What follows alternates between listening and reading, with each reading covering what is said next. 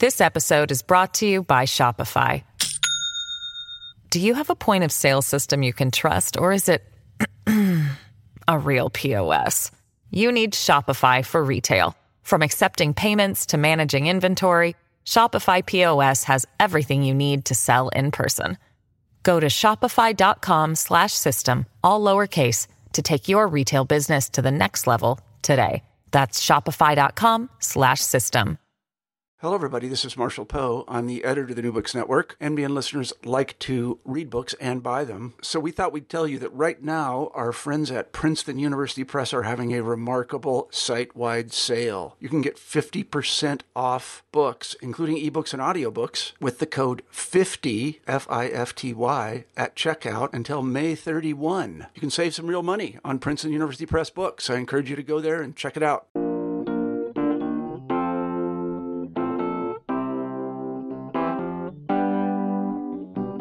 Hello and welcome to New Books in Australian and New Zealand Studies. I'm your host today, Dr. Matthew Thompson. I will be talking to Imre Salazinski, author of The Hilton Bombing, Evan Pedrick and the Ananda Marga. Imre was born in Budapest in 1955. He and his family came to Australia as refugees after the 1956 Hungarian uprising. Imre was educated at the University of Melbourne and at Oxford. He returned to Australia and became an academic at the University of Newcastle, which is where I met him some 20 or a bit more years ago when he was my lecturer in Romanticism. He kept his hand in journalism through those years, writing a weekly column, appearing in daily papers across Australia from about 1994 to 2012. He was also serving on the Australia Council from 2006 to 2009. He then left academia, spent 7 years reporting on New South Wales politics, and then in 2013 became senior advisor to former New South Wales Premier Mike Baird through to Baird's retirement in 2017. Imre was also editor of the Oxford Book of Australian Essays. As we'll hear, The Hilton Bombing is the tale of Evan Pedrick, a man who confessed and served time for planting a bomb outside the Hilton Hotel in 1978 that killed 3 people in an attempt to assassinate the visiting Prime Minister of India. Evan was a member of Ananda Marga, a religious movement at the time based in Bihar, India, but which had adherents in Australia and across the world. And I'll hand it over to Imre. Let's have a chat then. So, hello, Imre. Hi, Matt. Good to be talking to you. Likewise. And I should mention, just for disclosure terms, that Imre was my lecturer about 20 years ago in Romanticism and popular essay writing. Yep. So, The Hilton Bombing, your biography basically of Evan Pedrick. Yep. Could you just tell us what got you into this? Yeah, I'd be happy to, Matt. And along with the book, you're one of the productions I'm proudest of as well. I should mention. Thank you. Look, your summary biography of me kind of captures the odd way the book has emerged from the different parts of my life that you mentioned, the academia and the journalism. I was a young cadet reporter at the Age newspaper in Melbourne in February of 1978 when a massive bomb exploded outside the Hilton Hotel in Sydney, not in the middle of the night, but in the very, very early hours of the night, between midnight and 1 a.m. And as the duty cadet at the time, I had some very small role in the newspaper's coverage of this, at that time, first and still today most serious terrorist atrocity that had ever occurred in Australia. As a result of that, I kind of couldn't shake this event out of my mind. It turned out to be the most dramatic news story I had anything to do with, because my first tour of duty in journalism was very brief, and I commenced postgraduate study and an academic career. When I got back to Australia after studying in Britain and eventually commenced an academic career up in Newcastle, where I met and taught you and your friends. The Hilton bombing kind of came back to collect me again, because at that stage the matter had not been solved. There were people who had been the focus of intense police and media attention in the decade that had then elapsed since the bombing. I'm talking about 1988 now, 88, 89. And some of my students, not you by memory, but other students, some of my brighter students, were very interested in what had happened, what the police had made of it, and indeed the idea that the police and the security forces in Australia were involved in a conspiracy, that they had prosecuted the bombing, and now they were trying to frame an innocent, progressive group for the atrocity. And that group was a Indian-based religious cult called Ananda Marga, which was formed in India in the 1960s and grew to some prominence in the 70s under a guru called P.R. Sarkar. Now, let me just stress, Matthew, my students weren't adherents of Ananda Marga. However, Ananda Marga as a cause had been taken up by the campus left since the bombing, and indeed some prominent members of the cult in Australia had moved across to the what I would call radical or far left. So I became interested in the claim, that incredible claim when you think about it, that Australian police and security agencies had placed a bomb outside a hotel in Sydney a decade earlier, where the Australian Prime Minister, the Australian Foreign Minister, various other Australian officials, and a dozen heads of government from the Asia Pacific region were gathered in advance of a regional conference. I became interested in that claim, and then certain dramatic events happened in the second half of 1989, which brought it all back to the front of my consciousness. Now that's more than 30 years ago, and it took a long time for all of this to come together into this book. But that's something I can give you more detail on if you're interested. Okay, and for a sort of timeline for this, then, so the bomb is 78. Yep. Then when did you start to get interested in? Is this when you came back through the 80s? Is that right? Yes. So I got interested again, as I was just saying, in the late 80s when I was teaching at Newcastle. But then, just as I was talking to my students about this theory of a conspiracy, a man came forward in Brisbane and confessed to the Hilton bombing. That confession followed by about a day or less than a day, the arrest in Sydney of a former member of Ananda Marga called Tim Anderson on the Hilton bombing, in which 3 innocent men had died a decade earlier. 2 council garbage collectors who were killed when the bin containing the bomb was emptied by them into their truck, and a young policeman who'd been standing on the front steps or near the front escalator of the hotel, among other policemen guarding the foreign heads of government that I just mentioned a moment ago. This man, Tim Anderson, was arrested in the middle part of 1989 on the evidence of a notorious jailbird called Ray Denning. The morning after that arrest, which was heavily publicised, of course, another man named Evan Pedrick came forward in Brisbane, I should say. He was originally from Perth, confessed to his part in the bombing and further incriminated Tim Anderson. At a trial the following year in 1990, Pedrick was convicted of murder.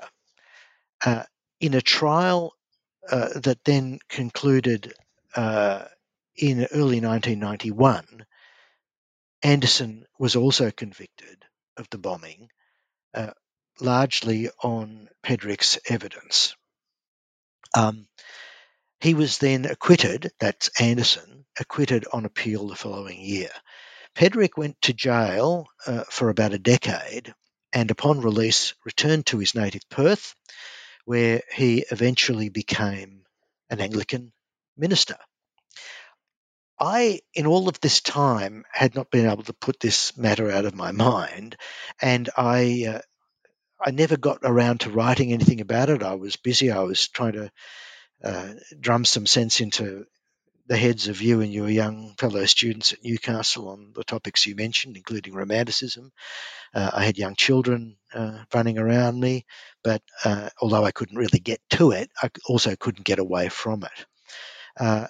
Now, when Google came along, the internet came along, I discovered this fact of Pedrick's now being a free man and also of his now being a priest. And I thought, my God, there's got to be a story here. And by this time, and I'm talking the first decade of the current century, I'd left academic life and returned to journalism. Now, I got over to Perth in the later part of the noughties on an unrelated project and dropped Pedrick a note saying, could I buy you lunch? He accepted. In 2010, I was over there and met up with him, and we eventually established a relationship of friendship, but also of trust, mutual understanding.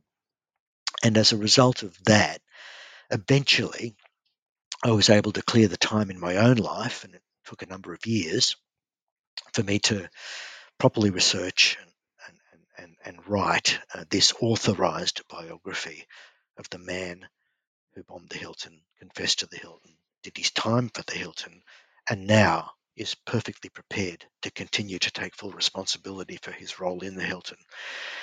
And this is the first time that his story's been told. And I should just stress, Matt, I use the term authorized biography, and that's there to indicate that he's been involved in every stage of this process. And to my mind, that's a strength of the book, not a weakness of the book, because I believe that he is a honourable and truthful person who, for a period of 3 years, became a completely brainwashed tool of a religious cult. And during that period, while he had, in effect, outsourced his decision-making, his judgment, and indeed his identity to a cult, as a result of processes that are well understood by those who study these things, as a result of all that, he did an absolutely stupid, terrible, and murderous thing for which, ever since, he's experienced the most deep remorse. Okay. I remember the heydays of Hare Krishnas in Sydney, but I was more aware of the Ananda Marga as to do with, I guess, Tim Anderson's legal battles and things, rather than seeing them on the streets as a religious group. Yeah.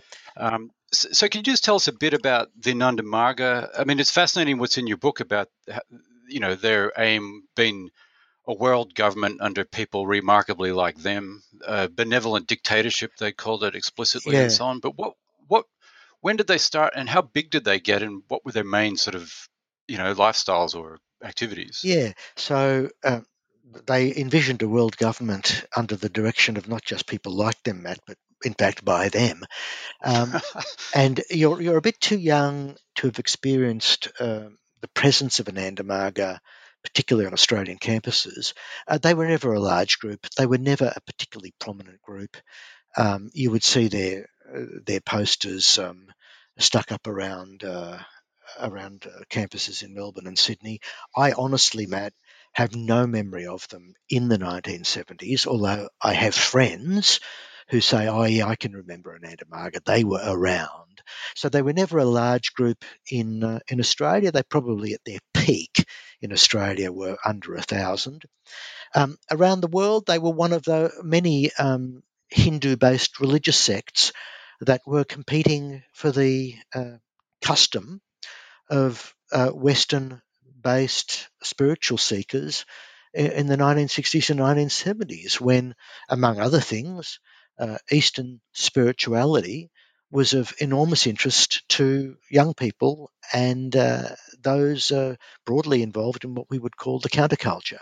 So Ananda Marga was one of many groups that taught meditation and taught other spiritual disciplines that involved a heightened awareness of the different energy centers in the body. They were also teaching the spiritual work of their guru, a man called P.R. Sarkar. And Sarkar was a rail clerk. Hang on, I'm just going to... Sorry about, you'll have to edit that out. So Sarkar was a mail clerk who began gathering followers around himself in the late 1950s. And as well as teaching his version of Hinduism, he had, as you've just stressed, an elaborate theory of social revolution, which was called Prout. Right. And according to Prout, society would go through various cycles. It resembled Marxism to some extent, various cycles in which different classes and groups of people would come into conflict with each other, and then a new group would emerge from that. That would be the powerful group, and the final powerful group would be the Ananda Marga, his own followers. And under Ananda Marga, and they believed this would happen in their own time, under Ananda Marga, there would be a new world government, a new world army, a new world governing body. And although to the student left in the 1960s and 70s, elements of this seemed similar enough to a kind of Marxist vision to allow different networks of alliance to emerge. In fact, if you look at Prout with any focus at all, it's quite a scary, sinister, and fundamentally a more of a kind of fascist dictatorship version of human life than a socialist one. None of this, of course, was going anywhere. None of it had any force or likelihood of success. But then something happened in the early 70s which changed the course of Ananda Marga very, very dramatically. Sarkar was arrested for murder in India after a large number of dead bodies were found buried at his compound. The bodies of a number of former Ananda Marga monks who had broken with Sarkar. Now, Sarkar spent most of the 70s in jail on those charges, and while he was in jail, something happened to Ananda Marga, which has been shown to be not uncommon in the study of new religious movements and cults, which is that a harmless group, a basically marginal and unexceptional kind of group, suddenly turns quite dangerous, suddenly turns quite violent. That's what happened to Ananda Marga in the 70s. They began an international campaign of violence directed against official Indian targets that was designed to force the Indian government to release their guru, P.R. Sarkar. Now, in February of 1978, I mentioned that there were a dozen Asia-Pacific leaders billeted at the Hilton Hotel in Sydney. One of them was the Prime Minister of India, Morarji Desai. And as this book shows, Ananda Marga found it irresistible to attempt the assassination of Desai while he was in that hotel, and Evan was the member of Ananda Marga who undertook this appalling, ill-judged, and in the end murderous activity. He built and planted a bomb in 2 stages in a rubbish bin outside the hotel on the 12th and the 11th, 12th and 13th of February, the second weekend of February 1978. He attempted to detonate the bomb using a remote control device when he thought he saw Desai arriving at the hotel on the afternoon of Sunday the 12th of February. When it failed to detonate, with an enormous sense of relief, he believed that his guru, P.R. Sarkar, had intervened from his jail cell in India to prevent this horrendous loss of life, and he left Sydney and headed back to Brisbane, where at that time he was a full-time official for Ananda Marga. And 7 or 8 hours later, as I was saying before, the bomb exploded as it was emptied into the garbage collection truck. Okay. And now the Prime Minister, Desai, has it been established if that was him arriving? Would he have assassinated him? Was it? Yes. So just before I address that, I guess I didn't quite finish filling in quite sufficient detail about Ananda Marga in Australia in the 1970s. They were a small group, Matt, but they were an effective and tight group in many ways. They operated by offering meditation lessons to anyone who was interested. But from those meditation lessons, if you wanted to go further, as Evan, who was a young, naive, rather lost spiritual seeker at the time, disaffected with the Protestant religious traditions that his parents brought him up in. If you wanted to go further, then you were initiated. You undertook a series of steps.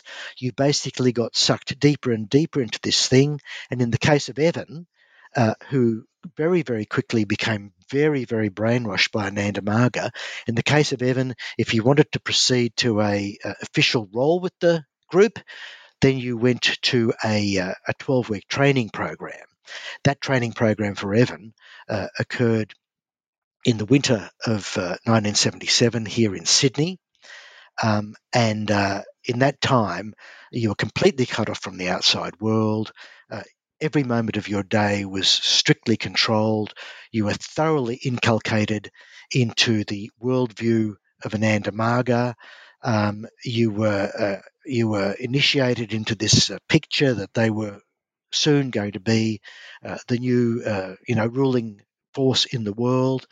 And of course, you were also initiated into a version of Hindu spiritual belief that was quite a sophisticated, valid, and extremely sort of traditional and long-standing way of understanding the relation of the individual to a much larger organism or sublime being, and that coming into contact with that sublime being was the goal, the ultimate goal of all of your meditation and all of your reflection. So that's what Ananda Marga was doing in Australia. To answer the question that you've just raised, Evan stood opposite the Hilton Hotel on the afternoon of Sunday, the 12th of February 1978. He had a remote control device in a bag that he was carrying. He'd put about 30 sticks of gelignite in this bin. Police hadn't even bothered to check the bins. This is 1978. Terrorism had never been experienced in Australia.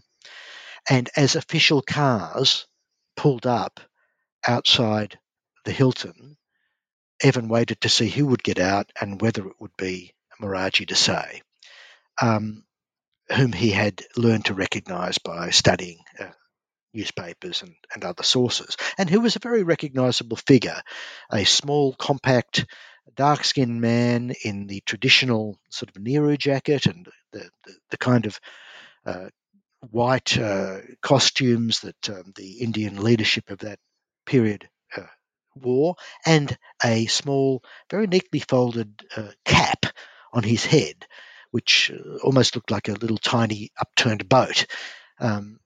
Now, Evan thought he saw Desai arriving and tried, as I say, unsuccessfully to detonate his bomb.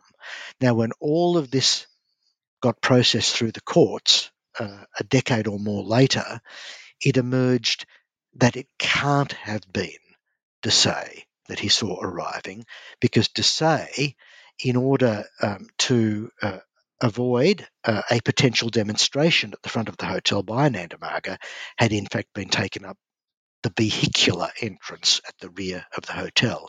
He hadn't arrived at the hotel that afternoon.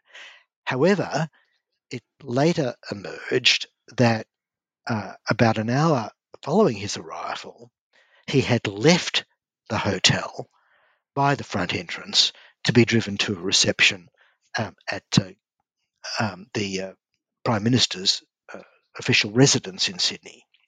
Now, eventually, the prosecutors, not of Evan, but of the other man that was charged, Tim Anderson, settled on this so-called Desai departure theory as the explanation for the impossibility of the original account that was extracted from Evan in the trial, and the account that he'd originally given police. It was as the result of that deeply flawed process, largely the result of that, that Anderson's appeal was successful the following year. In terms of what Evan remembered or didn't remember, we have to remember, Matt, that as these events were happening, he was in a state of anxiety, frenzy, and hysteria. And cognitive scientists who look at memory have often pointed out, that when you're in that kind of a state, often your memories become disturbed, dissociated, dislodged, and in various ways disrupted. That is then, of course, only exacerbated by the effect of time on memory, which is, again, inevitably to dislocate and disrupt. So of those moments when he tried to, as he thought, kill Morarji Desai, Evan's memories by a decade after these events were something of a mess. However, apart from those moments, his memories were rather detailed, vivid, and, as it turns out, reliable, because all kinds of other consolidating details that he was able to give to the police and to the courts, not only about that weekend, but the 2 weeks leading up to it, were, as I say, easily confirmed. Right. And you mentioned the campaign of violence from Nanda Marga. So there also attacks in Canberra on the military attaché, is that correct? There were various attacks around the world, mostly in India, but also in Europe and in New Zealand, where a policeman was briefly kidnapped and held hostage, and here in Australia. In the second half of 1977, there were a number of attacks by Nanda Marga, including an attack on the Sydney offices of Air India, in which animal blood was sprayed over terrified employees, and more seriously, as you say, the Indian military attaché in Canberra, Colonel Iqbal Singh, was assaulted and kidnapped in the second half of 1977, and a member of Nanda Marga was eventually convicted in connection with that and sent to jail. This episode is brought to you by Shopify. Do you have a point of sale system you can trust, or is it a real POS? you need Shopify for retail. From accepting payments to managing inventory, Shopify POS has everything you need to sell in person. Go to shopify.com/system, all lowercase, to take your retail business to the next level today. That's shopify.com/system. Okay. And then Evan confesses, goes to jail, and then the stories of the conspiracy or alleged conspiracy seem to keep coming. And I remember the ABC documentary you write about. So the national broadcaster in Australia, what is it, 1995, plays a documentary. Was it called Conspiracy? About it alleging or strongly suggesting that Australia's intelligence or security services planted the bomb so that they could find it and justify more funding and power and things. Yes, it was. It was in fact unironically called Conspiracy, Matt. Yeah, and Evan ends up being in jail, having confessed to planting the explosive device that killed 3 people and injured others, saying, I did this for these reasons. And he's got the national broadcaster sort of, nudging him aside, out of the way, going, no, look at all this. Exactly. He was the only person in the New South Wales criminal justice system who had to keep insisting he was guilty rather than innocent. So, yes, that ridiculous documentary, and in some ways disgraceful documentary, was broadcast in 1995. And Matt, the conspiracy theories that had been around in the 1980s, they, of course, took a bit of a hit when someone came forward and confessed in the shape of Evan. But the fact that his accused co-conspirator, his alleged co-conspirator, was cleared on appeal, then allowed those conspiracy theories out of the cupboard again. What they relied on after that, however, was the effacement of Evan, or the disappearance of Evan, or the relegation of Evan to somehow an inconvenient footnote in all of this. So in that documentary, which was broadcast on the ABC in 1995, and in which all kinds of conspiracy theories are floated, Evan gets, I think, less than 2 minutes. He gets less than 2 minutes. You're never told that he was a member of Ananda Marga, and you're not told that he was convicted and is in jail as this conspiracy documentary is going to air. So they're quite kind of rigorous and pointed effacements of the truth. That they're deceptive, and the conspiracy theories that are now collected into that documentary are various. Well, for example, ASIO, the Australian Security and Intelligence Organisation, planted the bomb intending to discover it at the last moment, create a security panic, and as a result of that, sort of bolster up its own importance and hopefully increase its funding.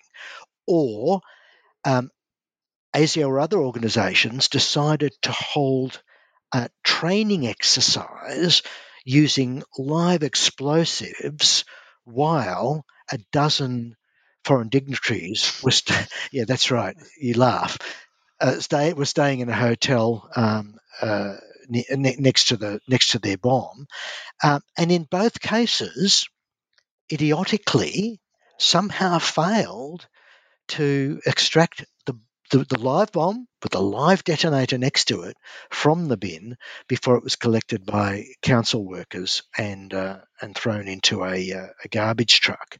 Now, well, maybe they had to clock off. It was like 5 o'clock, right? We're going, leave the bomb there. We're done for the day. Exactly. They're a public service unit, and they presumably have quite strict work practices. I mean, look, the thing to be said about these conspiracy theories is that there hasn't been a single shred of evidence to support any of them. There's been rumour, there's been innuendo, and there's been the kind of, Matt, conspiracy theorising often works like this. Take the example of the Hilton. The bomb was in the bin for 7 hours. The bin was supposed to be emptied during those 7 hours. We don't know why the bin was not emptied earlier. Because of this, ASIO bombed the Hilton. In other words, you take a small unknown and you build upon that a vast theory or claim that has absolutely no connection to it. The fact that there will always be small unknowns about any event does not mean that there is a conspiracy, or that, in fact, the official story about that event does not happen in this case to be the true story of that event, which is precisely what has been shown eventually to be the case here, because Evan confessed, was convicted, went to jail, and continues, as I say, to take full responsibility for his role in this event. I'm quite interested in Evan and the emotional state he is and the forces at work on him internally. With this, I read a letter that you have in the book from Evan to his parents after the ABC documentary. And I find it quite moving, really. He says, "At this stage, it seems to have become an accepted fact that I confessed to a crime I didn't commit. This, of course, being in the interests of being able to sustain a sensational conspiracy theory. And not only is it dependent on ignoring the fact that I remain in prison solely on the strength of my confession, but I am forced to the realization that this sort of specious nonsense depends on my acquiescence, my silence." Did you get a strong sense from him of how weird or frustrated or bizarre it would be in his position to be sitting in prison for something you've confessed to and have the national broadcaster playing these nudge, nudge, wink, wink, look, it was everybody else documentaries? Indeed, I did very strongly get that, Matt. It was a horrendous position to be in, because you've done something absolutely terrible. For a decade, you've been unable to live with it. Finally, you've done the only thing that can possibly lead you towards rehabilitation, restitution, and an ability to take your place in the community. And now others are trying to take that away from you. And what are they taking away from you? They're taking your story. They're taking your story away from you. I mean, that's why I'm happy this book is out there, because the last thing that was taken away from Evan was his own story, and now it's been given back. And I mean, one vivid way that he's expressed that to me, Matt, is I became my own jailer. He was now the sole source of his own incarceration, because, according to the world, he was some kind of fantasist or maybe a lunatic who, for reasons again unknown, had reverse engineered himself into a massacre in order to emerge as the key protagonist of it. Again, nobody's ever even attempted an explanation of why he would have done that. And can I just, also say in connection to that, Matt, that letter that you quoted, that expresses the unique position he was in, the pain and frustration that he was feeling. And let's state too that his confession and his rehabilitation have a strongly religious element in them too. Part of what this was about for him was making his peace with God, or coming again into the presence of the Christian God, and none of that was affected by all of this noise that gathered around him while he was in jail. But it did lead him to what I think was a poor decision.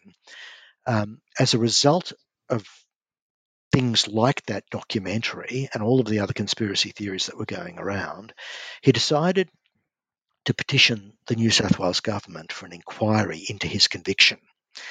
In order to do that, he had to mount a kind of half pretense that he believed he was innocent. Otherwise, he wasn't going to get the inquiry. He sort of managed that. However, in the end, the government said, no, we won't give you an inquiry, but we'll give you an appeal. Now, that appeal was booted out of court in no time because the court decided that nothing that had happened since Evans' conviction, including the acquittal of his alleged co-conspirator, cast the slightest doubt on his own guilt. He welcomed the dismissal of his appeal, another kind of bizarre and unusual position to have, and expressed the hope that it would finally put to rest any idea that he was not being truthful in his confession of his role in the Hilton bombing. Why was there not more? Sorry, yep. However, the fact that that appeal had taken place, of course, was also another arrow in the it was another weapon that he was handing to the conspiracy theorists, because they were able to misconstrue that and say, see, Pedrick has now recanted. He never did recant. Well, if at a meeting at the Hilton Hotel of international leaders in Sydney, a bomb goes off, kills people, we have the confessed bomber, the attempted assassin, saying, I did this and I did not act alone. It was in concert with other people. It was a group plan to assassinate the Prime Minister of India. Why wouldn't it be taken more seriously and having a Truth Commission style inquiry into just seeing what really went down? Yeah, absolutely. And Evan has always supported a royal commission into the Hilton bombing.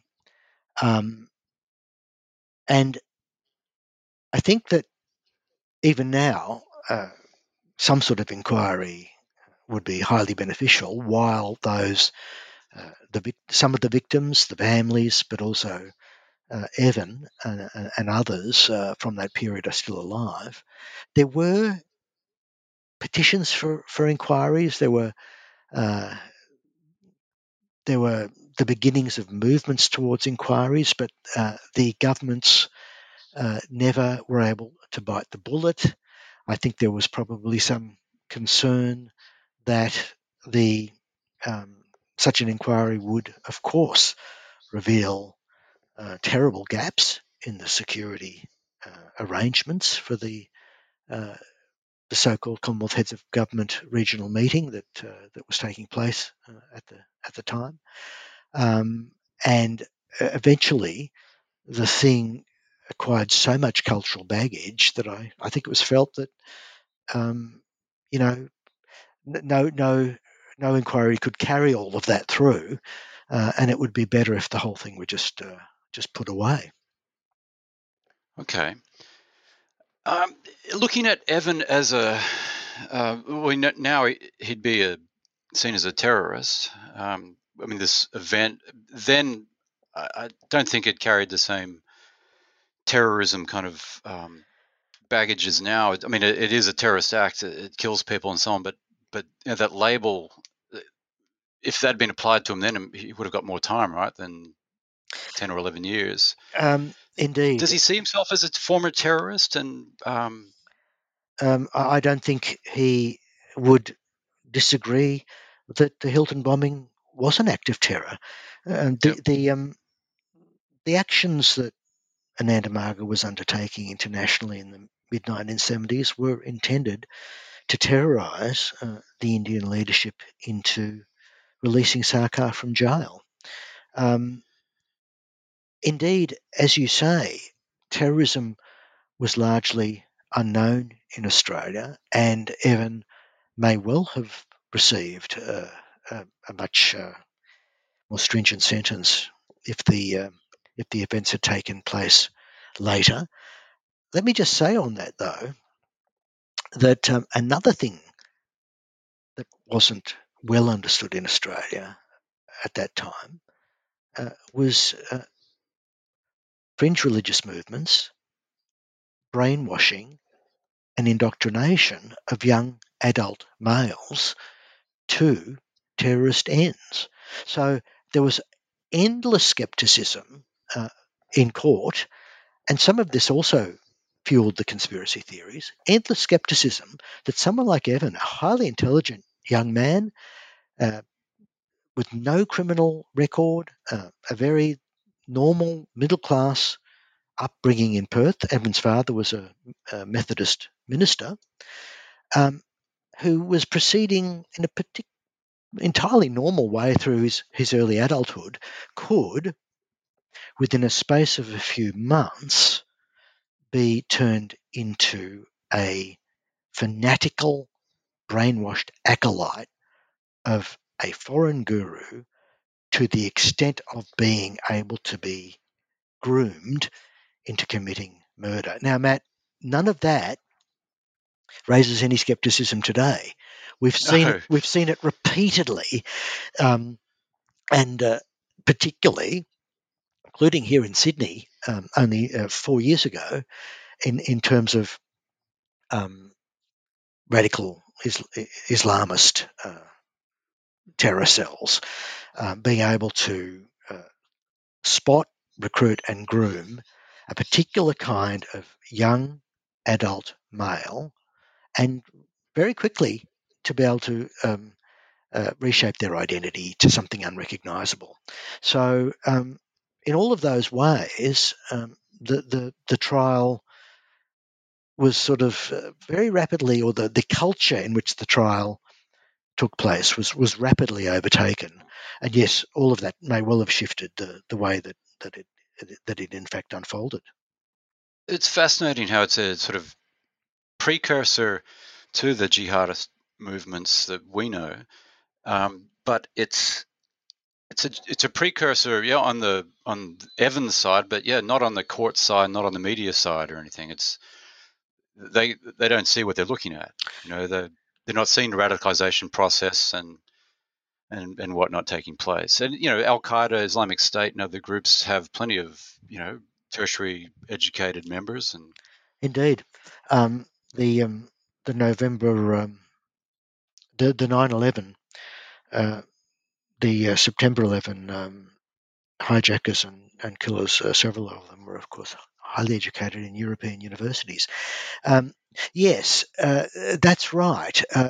And studies of cults, including harmless cults, have meanwhile shown that they too seek their adherents largely among the well-educated European and Anglo-American middle class.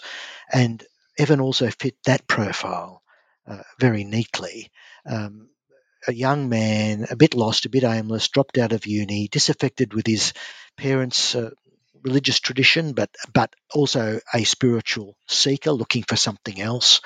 And, instead of stumbling across something harmless like transcendental meditation or, the student Christian movement, or moral rearmament, or Judaism, or in fact mainstream Islam, in fact wandered into the waiting arms of a cult, and that's a phenomenon that's much better understood today. And of course, we're talking about the great startup era for cults, the 1970s. This is the era of the Moonies and Branch Davidian, and the terrible deaths in the jungle, with Jones and the Baader-Meinhof and all of that. Yeah, and 1970s, the Manson trial as well. Yes, the Manson trial as well. And another group that saw themselves as ruling the world after, a sort of dialectic process, but a race war in that case. It's interesting, isn't it? There was something in the water in that age. There was something happening. I try to throw a few suggestions out there on this in the book. I've come to no resolution on it. I'm also not an expert on it. But clearly, as the Vietnam War came to an end, all of the energy that young people around the world had invested into that was looking for other targets. And in a small number of cases, the energy found something like a cult, and in an even smaller number of cases, like the one we're talking about, it happened upon a cult that was becoming dangerous and deadly. I say several times in the book, Matt, one of my reflections on all of this is none of it had to happen. None of it was preordained. None of it was necessary, of course. A lot of it is just accident. It's an accident that Evan stumbles into that meditation evening in Hobart, where he was living in the second half of 1977, just at a time when he's looking for something bigger, and that something bigger, Ananda Marga, is looking for someone like him, and Ananda Marga is becoming increasingly kind of crazily dangerous as Sarkar continues to rot in jail. And then, guess what?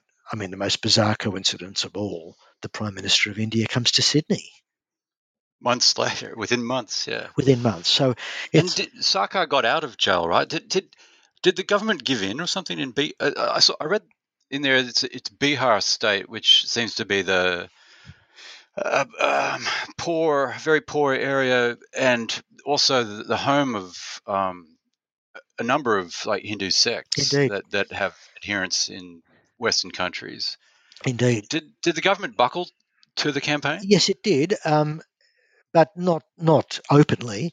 Sarkar was conducting a series of appeals through the 1970s, and then within 6 months of the Hilton bombing, an appeal was successful. Now, Desai had hinted repeatedly that if Ananda Marga would lay down its campaign of terror, there was the possibility of a political solution to Sarkar's situation. No doubt it's a confluence of legal and political arrangements in India that eventually led to Sarkar being able to be released in the middle of 1978. And he actually died while the Sydney Hilton trials were proceeding in 89 and 1990. 89 and 90. Right. So the campaign of violence worked, perhaps? To some extent. But at the surface level, it was in fact a successful appeal. Right. Okay. And Evan, so he's had his time with the Anandas, which lasted for some years beyond the bombing. He's got his jail time, and then he becomes a priest. His jail time is quite fascinating in your book, where he's in with the most notorious corrupt cop in the country, Roger Rogerson. Indeed. And some senior figures in there. Why was he in with that lot? Because it's a protective unit, right? But he didn't need protection in jail, did he?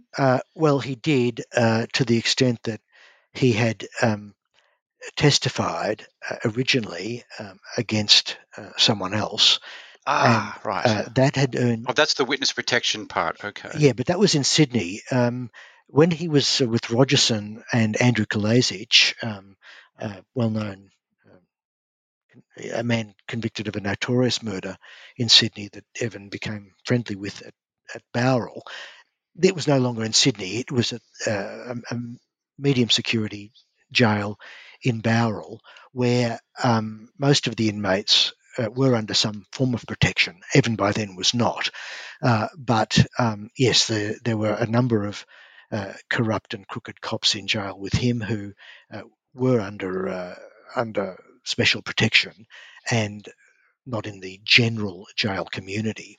We should just patch in there, Matt, that following the Hilton bombing, Evan eventually left Ananda Marga, married, became the father of twin sons, and as he increasingly reintegrated into the normal social world, was also increasingly unable to bear the guilt of what he'd done. And as that, that's a very painful story there, where he's got his kids, he's growing out of the Ananda Marga, and then this urge to confess becomes overwhelming, and he has kids, right, by that stage. yes, and it was the inability to be the father he wanted to be, because he never really felt that he was being himself with his sons, just as he never really felt that he was being himself in the quite respectable public service career that he was developing by then. It was the inauthenticity of his position, the inner lie that he was harbouring, that eventually ate away at him to such an extent that he had to unburden himself of it. And not just, of course, the inauthenticity with his sons, with his wife, with his colleagues, but with God, because also during those years he'd begun the movement back towards a Christian tradition. And yes, while he was in jail, he did, as you say, come across some of the most notorious jailbirds in New South Wales. And I think probably in the course of that was already starting to become the person who would eventually find a religious vocation and eventually find the role that he has today within a community, supporting others and helping them. I would think that he would be a marvellous priest if he were in jail, but to this point, that hasn't been among his duties. He's the parish priest in a community back in Perth. He returned to Perth after his release from jail to be with his family, who'd never deserted him. He's a parish minister. How old are his kids now? They're twins, aren't they? Twin sons. He's a grandfather. His sons were born in 1980, so they're now middle-aged men, and he's got a number of grandchildren, and he's a doting grandpa. Does he have a prisoner vibe? Like, I don't know if in your reporting you come across prisoners too much, but does he have that kind of contained, quiet, cautious kind of? To an extent, someone who's done time. Yeah. I think I of course only have known Evan as a post time in jail. He's a quiet sort of person, reserved and reflective.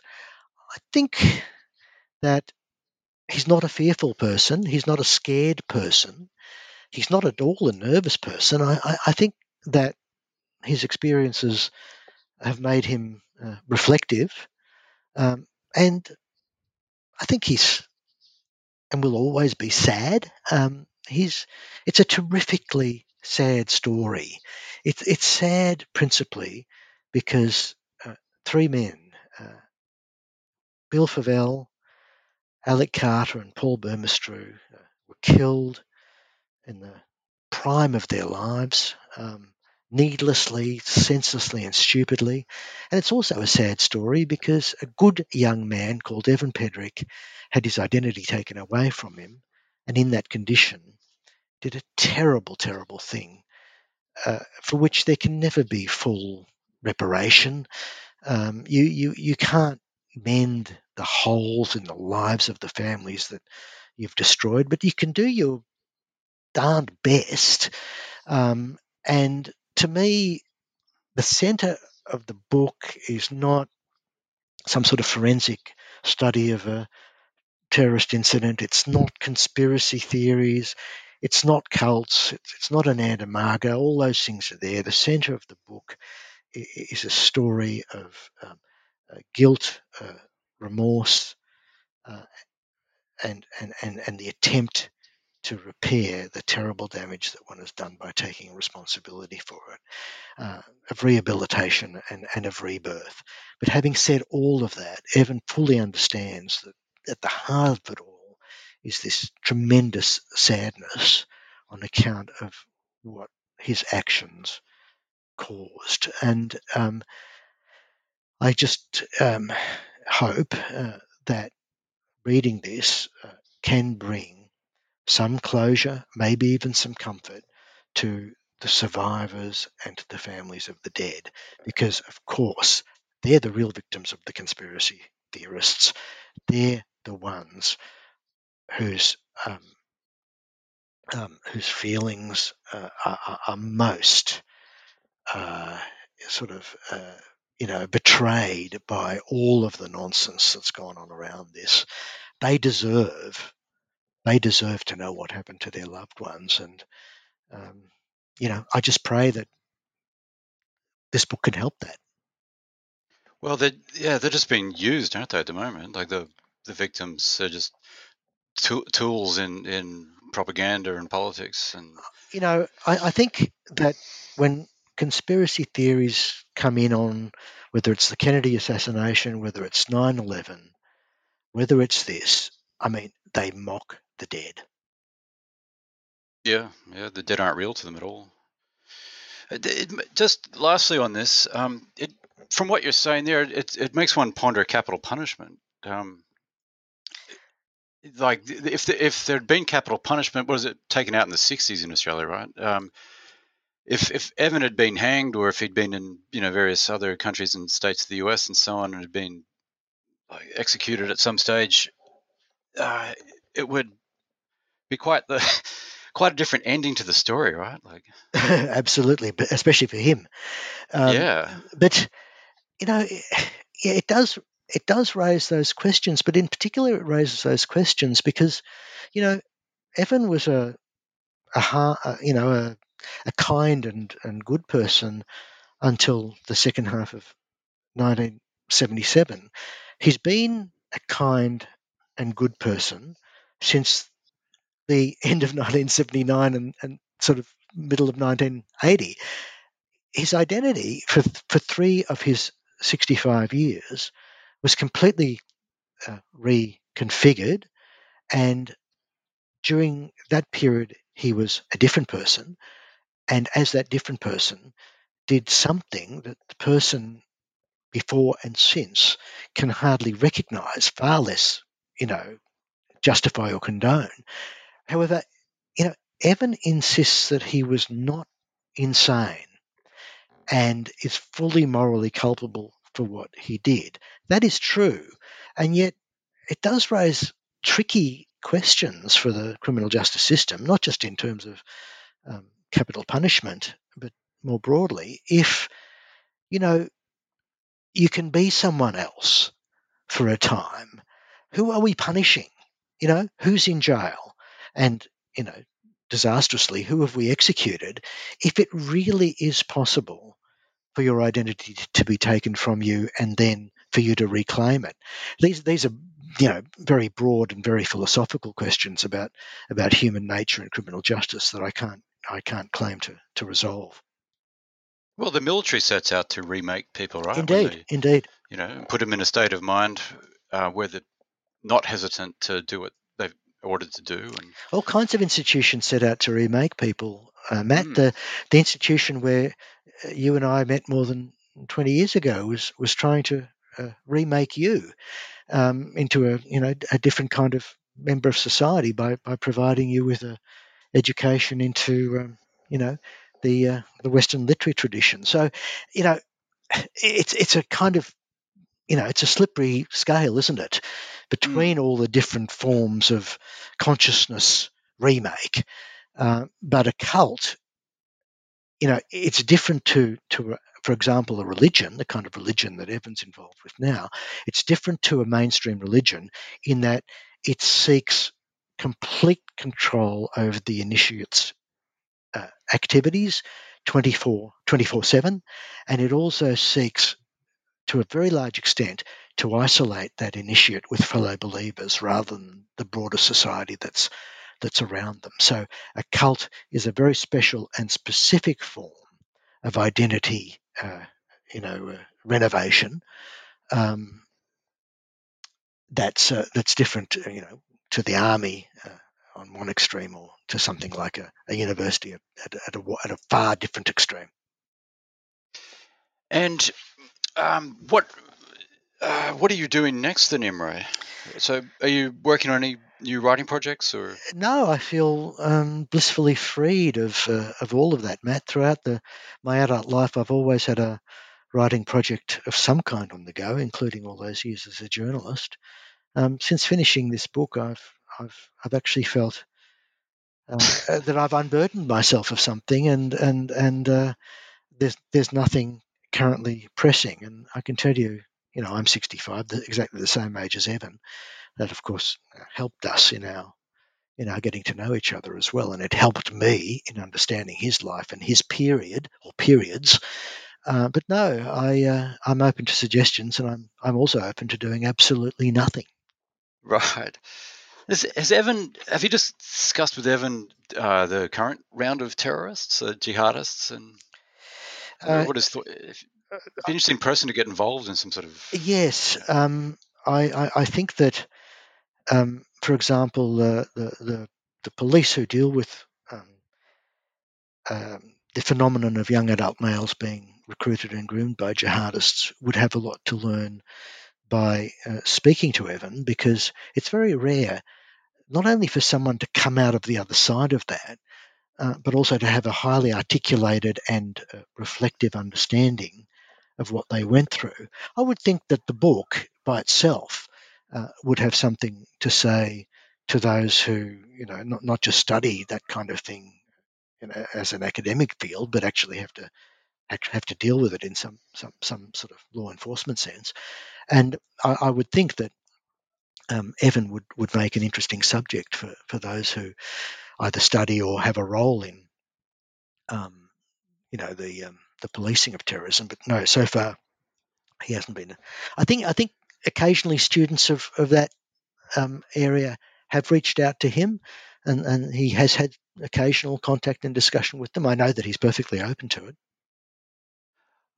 One last thought I had on this was last night I was thinking about Northrop Frye, that you had a strong academic scholarly interest in, and where Frye talks about satire taking interest in anything and everything that people do, versus the philosopher who teaches a certain way or method of living, stressing some things, despising others, and so on, and being very selectful with how people should live, passing moral judgment all the time, and being dogmatic versus the satirist. And I guess the cults kind of started to remind me of that, where there's this rigid lines been put down. I mean, because you're in the book, you talk about the Nanda Marga having been very sexually controlling, and diet and all kinds of things, and also the lack of humor within cults, whereas the satire being sort of an exuberant, get dirty, look at everything, try everything, be alive. Yeah, absolutely. Yeah. Absolutely. A cult like Ananda Marga seeks to regulate every last aspect of its members' lives, including very much their sexuality. But also, they're eating, they're sleeping, they're yawning, they're going to the toilet. There are rules about all of it. And as you say, that kind of satirical messiness of human life, it's an attempt to not just control that, but really to efface it. Uncertainty, irony, humor, as you say, all of that is attempted to be brought under control. And you mentioned the sort of ascetic philosophical outlook. It's also, to some extent, the romantic outlook, and something like Ananda Marga, which promises its initiates a contact with a universal mind, is very, to some extent, reminiscent of the romantic interest in the sublime. Like the Eastern spiritual tradition, the romantic tradition of the sublime does involve some kind of merging of the individual, a dissolution of the self into a larger organic body. And that is very risky and very dangerous, because, in undertaking that, you can offload all of the baggage that's ultimately what makes you an individual. I was reading recently about Ted Hughes and Sylvia Plath, how some of their friends say they explicitly modelled themselves for a time on Heathcliff and Cathy from Wuthering Heights, and things went badly off the rails when they just saw themselves, like you're saying, merging into and taking on these archetypes rather than selves. Yeah, rather than selves. So it's not satirical, it's utterly serious and determined and dogmatic and dangerous. Cults are certainly not the place you want to go for, stand-up humour, for slapstick. But then again, my book, as it traces Evan's career in Anandamaga, does also try to give it a fair shake and to show there were legitimate and sophisticated spiritual understandings here, and there was joy. There was a strong sense of connection with others. There was the strong sense of connection with something larger. There was dancing, there was singing, there was feasting. There were good things here, and at various points, a sect like Anandamaga merges with other wholesome, valid, and nourishing religious traditions. These things all they occur in a continuum. They're not separated off from each other. But under certain strict conditions and at certain times, in certain kinds of new or radical religious movements, things can go very, very badly wrong. We've seen it before, we've seen it since, and we see it in the story of the Hilton bombing. Well, the Rajneeshis come to mind too, in Oregon with the mass poisoning. Absolutely, and when I watched, needless to say, watching that widely discussed Netflix documentary, I was consistently struck by echoes of what I'd been studying myself in terms of the new religious movements of the 70s in Anandamaga. Absolutely fascinating. Well, thank you very much, Imre, for your time on the New Books Network. And just to remind everybody, the book's title is The Hilton Bombing, Evan Pedrick and the Anandamaga, written by Imre Salazinski and published by Melbourne University Press. So do yourself a favour, readers. Anyway, thank you very much, Imre. Thanks for having me, Matt. I've really enjoyed talking to you.